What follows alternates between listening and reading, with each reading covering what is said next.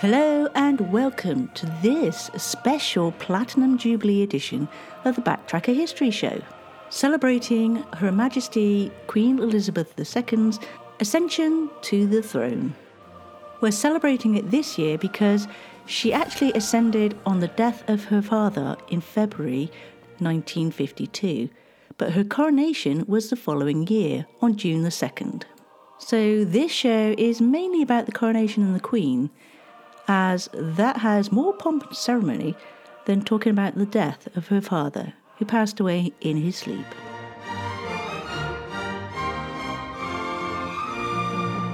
Today's show is all about Queen Elizabeth II's ascending to the throne in 1952. But what else happened that year? Well, on the 6th of February, King George IV died at Sandringham House, aged 56, early in the morning. It's revealed that he'd been suffering from lung cancer. He was succeeded by his 25-year-old daughter, Princess Elizabeth, Duchess of Edinburgh, who ascends to the throne as Queen Elizabeth II. The new queen was on a visit to Kenya at the time of her father's death and returned to London the following day. The 15th of February saw the funeral of King George IV taking place at St George's Chapel, Windsor Castle. His body had been lying in state in Westminster Hall since the 11th of February. On the 2nd of May, the de Havilland Comet became the world's first jet airliner, with a maiden flight from London to Johannesburg. On the 5th of July, the last of the original trams ran in London, and the citizens of London turned out in force to say farewell. The 19th of September saw the English film star Charlie Chaplin sailing to the United Kingdom with his family for the premiere of his film Limelight, which was to be held in London on the 16th of October. He's told that he will be refused re-entry to the United States until he has been investigated by the US Immigration Service. He chooses to remain in Europe. On the 29th of November, the first General Post Office pillar box of the reign of Queen Elizabeth II is erected in Scotland, on the Inch housing estate in Edinburgh, and it's promptly attacked in protest at its bearing the royal cipher of Elizabeth II, considered historically incorrect in Scotland. And the 25th of December saw the Queen making her first Christmas speech to the Commonwealth. But our event happened at Westminster Abbey in London, when Elizabeth II acceded to the throne at the age of 25 upon the death of her father, George IV, on the 6th of February 1952. She was proclaimed Queen by her Privy and Executive Councils shortly afterwards. She was actually in Kenya when she found out about her father's death and became the first sovereign in over 200 years to accede while abroad.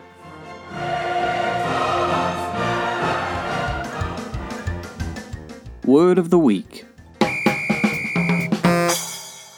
And for this week's word, I give you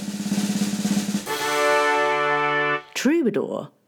These were custodians of art in the Middle Ages, and they composed poetry and love songs focused on the fragility of women and the love they deserve. These poets moved from place to place. Westminster Abbey has been the setting for every coronation since 1066. Before the abbey was built, coronations were carried out wherever it was convenient, taking place in Bath, Oxford and Canterbury. The coronation service used for Queen Elizabeth II descends directly from that of King Edgar at Bath in 973. The original 14th century order of service was written in Latin and was used until the coronation of Elizabeth I. The service fell into 6 parts: the recognition, the oath, the anointing, the investiture, which includes the crowning, the enthronement, and the homage. The recipe for the anointing oil contains oils of orange, roses, cinnamon, musk, and ambergris. Usually a batch is made to last a few coronations, but in May 1941, a bomb hit the deanery, destroying the phial. So a new batch was made. Queen Elizabeth II is the 6th queen to have been crowned in Westminster Abbey in her own right. The first was Queen Mary I, who was crowned on the 1st of October 1553. The Queen's grandmother, Queen Mary, aged 81, was the first queen to see a grandchild ascend to the throne. However, she died before the coronation took place. Prince Charles was the first child to witness his mother's coronation as sovereign. He received a special hand-painted children's invitation to his mother's coronation. Alas, Princess Anne did not attend the ceremony as she was considered too young.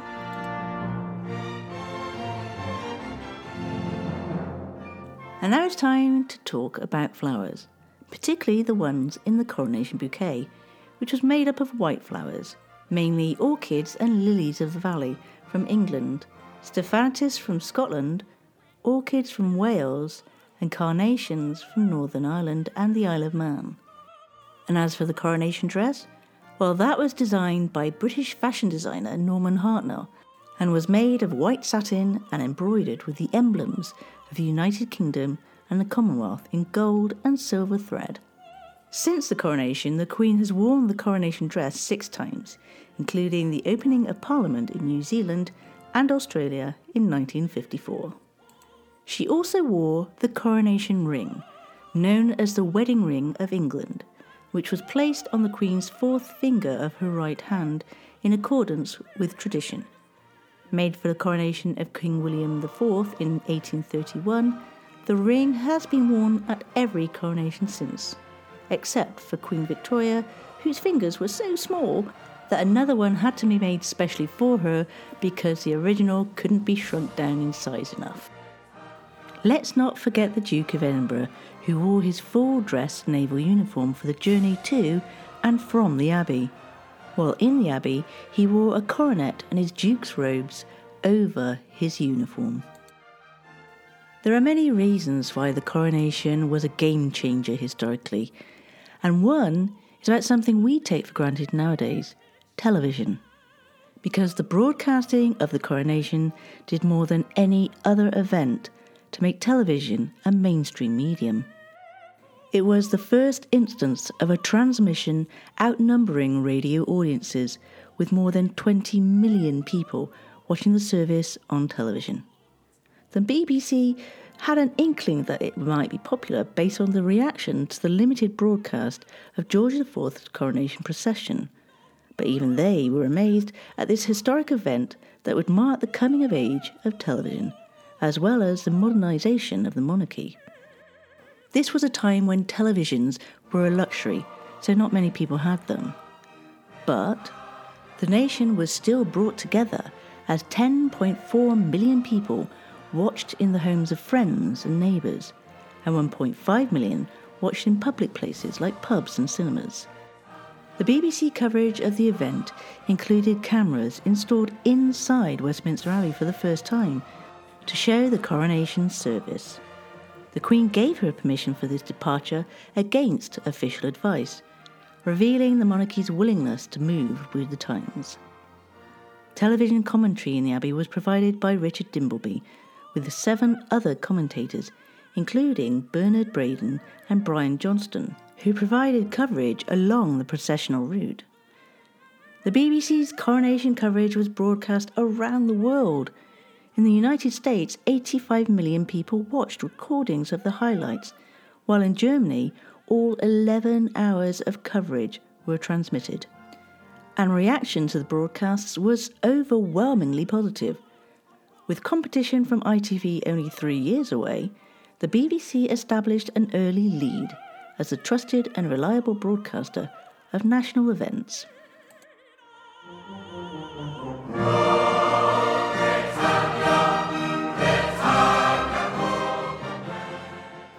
The coronation, when you delve into it, has so many incredible facts. For example, among the many foreign journalists was Jacqueline Bouvier, who was working for the Washington Times-Herald at the time. And if you recognise the name, it's because later she'd become the First Lady of the United States of America, Jackie Kennedy. Another interesting fact, the Ministry of Food granted 82 applications for people to roast oxen, if they could prove that, by tradition, an ox had been roasted at previous coronations. This was a very welcome concession at the time because the meat ration was just 2 shillings a week. And another food-related fact, coronation chicken was invented for the foreign guests who were to be entertained after the coronation. The food had to be prepared in advance, and florist Constance Spry proposed a recipe of cold chicken in a curry cream sauce with a well-seasoned dressed salad of rice, green peas and mixed herbs. Constance Spry's recipe won the approval of the Minister of Works and has since been known as coronation chicken.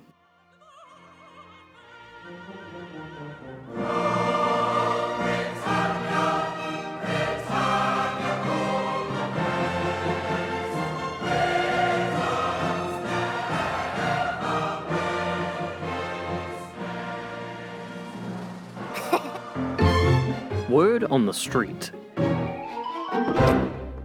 There's a bit of mystery surrounding why this one was named. It's Ketch Road. A ketch is either a 2-masted sailing vessel or an item for a hangman, neither of which seems like a good reason for the naming of this road, although many executions had taken place at Cumberland Road Jail. One famous hangman with the name of Ketch was himself hanged after murdering a woman in London.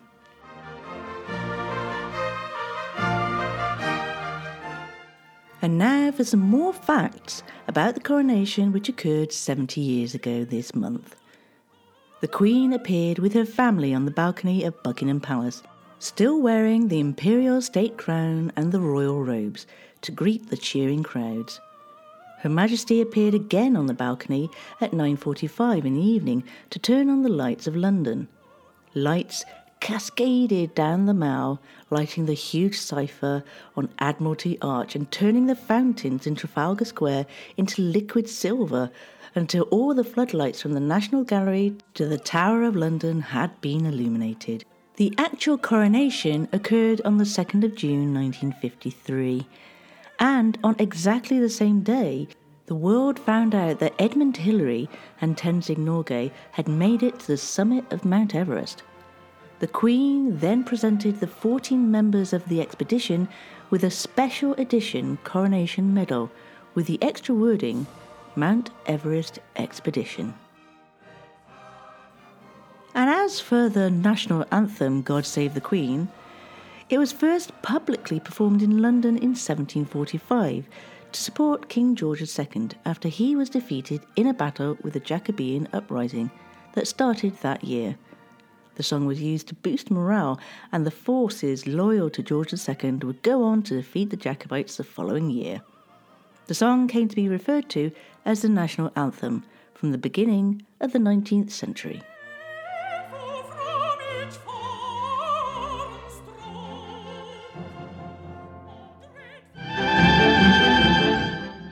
In the news today, during a wedding ceremony, the elderly wife in church turned to her husband and said, "I've just done a silent fart. What should I do?"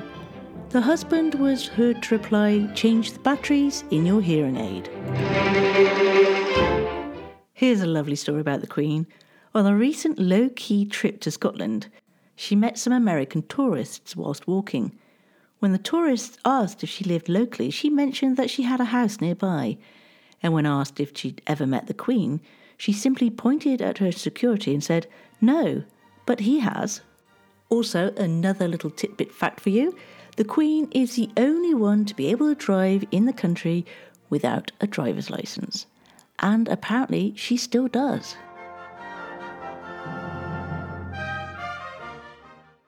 Here are a few interesting facts about Queen Elizabeth II.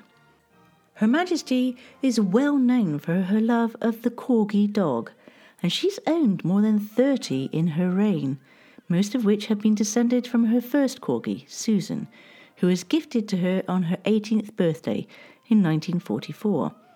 She even invented a new breed of dog when her corgi mated with a dachshund belonging to her sister, Princess Margaret, creating the Dorgie. During her reign, the Queen has been served by 14 Prime Ministers of the United Kingdom. Her first Prime Minister was Winston Churchill, who became a Member of Parliament during the reign of the Queen's great-great-grandmother, Queen Victoria.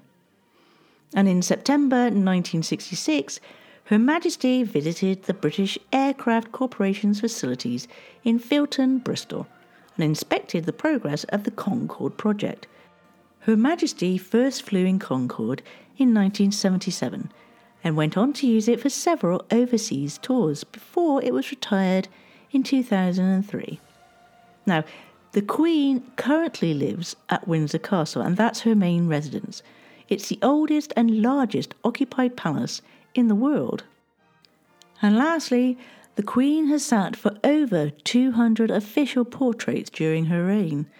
The first was in 1933, when she was just 7 years old, and was a portrait painted by Anglo-Hungarian artist Philip Alexius de Laszlo.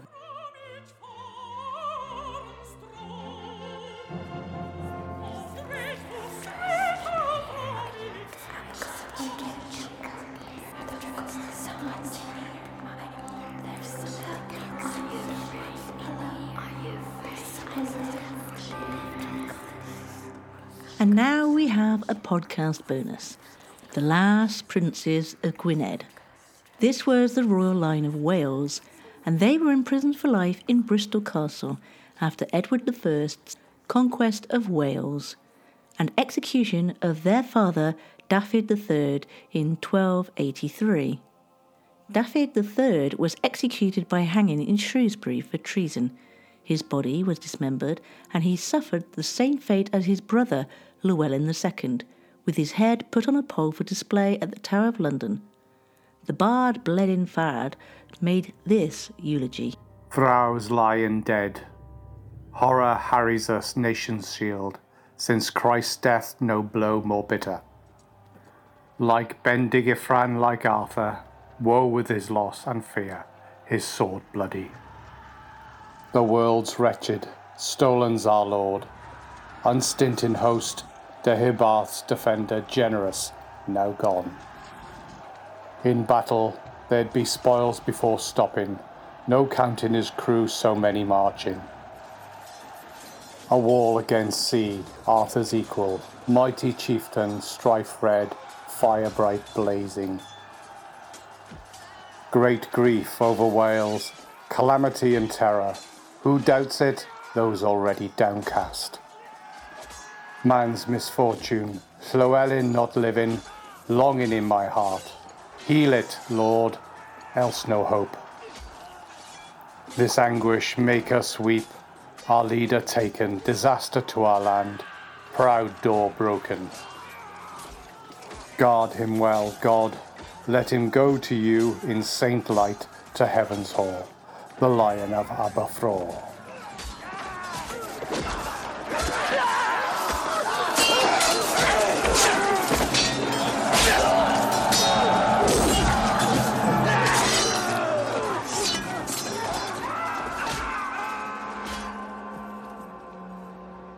Another royal tale for this area concerns Thornbury Castle, which was originally conceived and constructed by Edward Stafford, the 3rd Duke of Buckingham, the only man to rival the king in wealth and status at that time.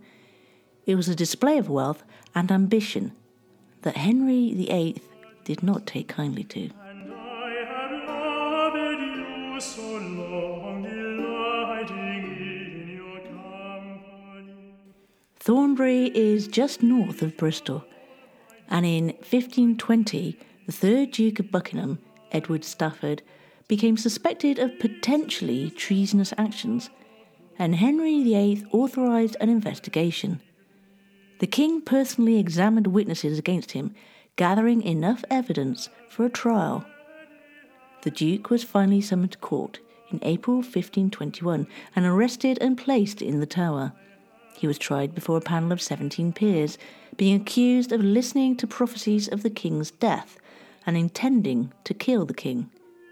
Edward was executed on Tower Hill on the 17th of May 1521, and posthumously, by Act of Parliament on the 31st of July 1523, gained everything Edward had owned, disinheriting most of his wealth from his children. Sir Thomas More complained that the key evidence was hearsay from servants who, as commoners, were threatened and tortured to extract false confessions. Following his death, Thornbury was confiscated by King Henry VIII of England, who stayed there for 10 days in August 1535 with Queen Anne Boleyn. In 1554, Queen Mary granted the castle and manor to Henry Stafford, 1st Baron Stafford, following the Civil War. The castle fell into disrepair but was renovated in 1824 by the Howard family. Well, I will pray to God on high that thou might call. The History of North America podcast is a sweeping historical saga of the United States, Canada, and Mexico, from their deep origins to our present epoch. Join me, Mark Vinette, on this exciting, fascinating, epic journey through time, focusing on the compelling, wonderful, and tragic stories of North America's inhabitants, heroes, villains, leaders, environment, and geography. This incredible historical adventure follows a path of exciting events, led by interesting people who reached beyond their grasp to touch key moments in time.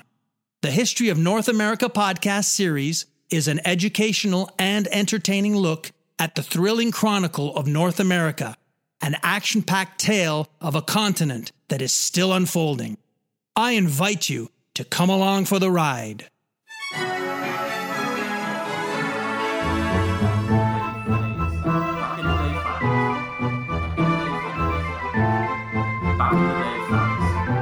Back in the day facts.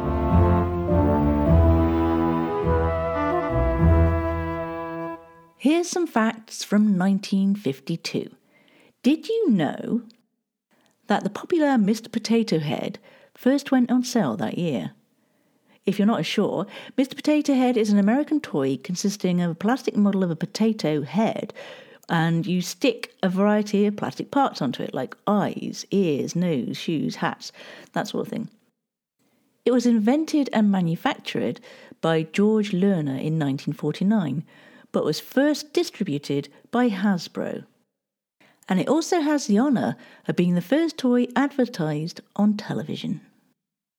1952 saw the Great Smog of London, a period of unusually cold weather combined with an anticyclone and windless conditions collected airborne pollutants, mostly arising from the use of coal, to form a thick layer of smog over the city. It lasted from Friday the 5th of December to Tuesday the 9th of December, and then dispersed quickly when the weather changed. The smog caused major disruption by reducing visibility and even penetrating indoor areas, far more severely than previous smog events, called P-Supers. Government reports estimated that up to 4,000 people had died as a direct result of the smog, and 100,000 more were made ill by the smog's effects on the human respiratory tract. More recent research suggests that the total number of fatalities may have been considerably higher, with estimates of between 10,000 and 12,000 deaths. Meanwhile, 3,300 people die of polio in the US. 57,000 children are paralysed prior to the widespread use of the polio vaccine. In India, Mother Teresa opens the home for the dying and destitute in Calcutta. Also this year, The Diary of a Young Girl, also known as The Diary of Anne Frank, was published. This is a book of writings from the Dutch-language diary kept by Anne Frank while she was in hiding for 2 years with her family during the Nazi occupation of the Netherlands. The family was apprehended in 1944, and Anne Frank died of typhus in the Bergen-Belsen concentration camp in 1945. She was 15 years old. The final entry in her diary is dated August 1st, 1944. The same year, she decided to rewrite it in the form of a novel, which she intended to publish after the war. And lastly, the film Singing in the Rain is released in September of this year. Starring Gene Kelly, Stanley Donen, and Debbie Reynolds, It offers a light-hearted depiction of Hollywood in the late 1920s, with the three stars portraying performers caught up in the transition from silent films to talkies.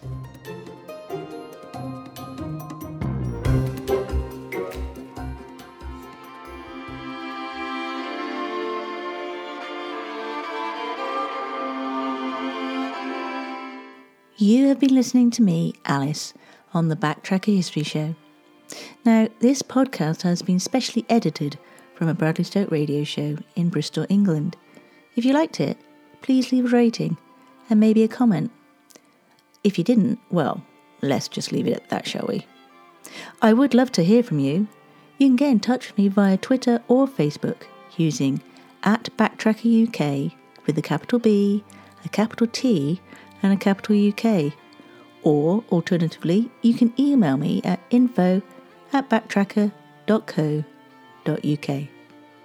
By the way, the tune in the background, that's by the Model Folk. You can find out more about them at themodelfolk.com. So thank you so much for listening, and until next time, guys, take care and look after each other.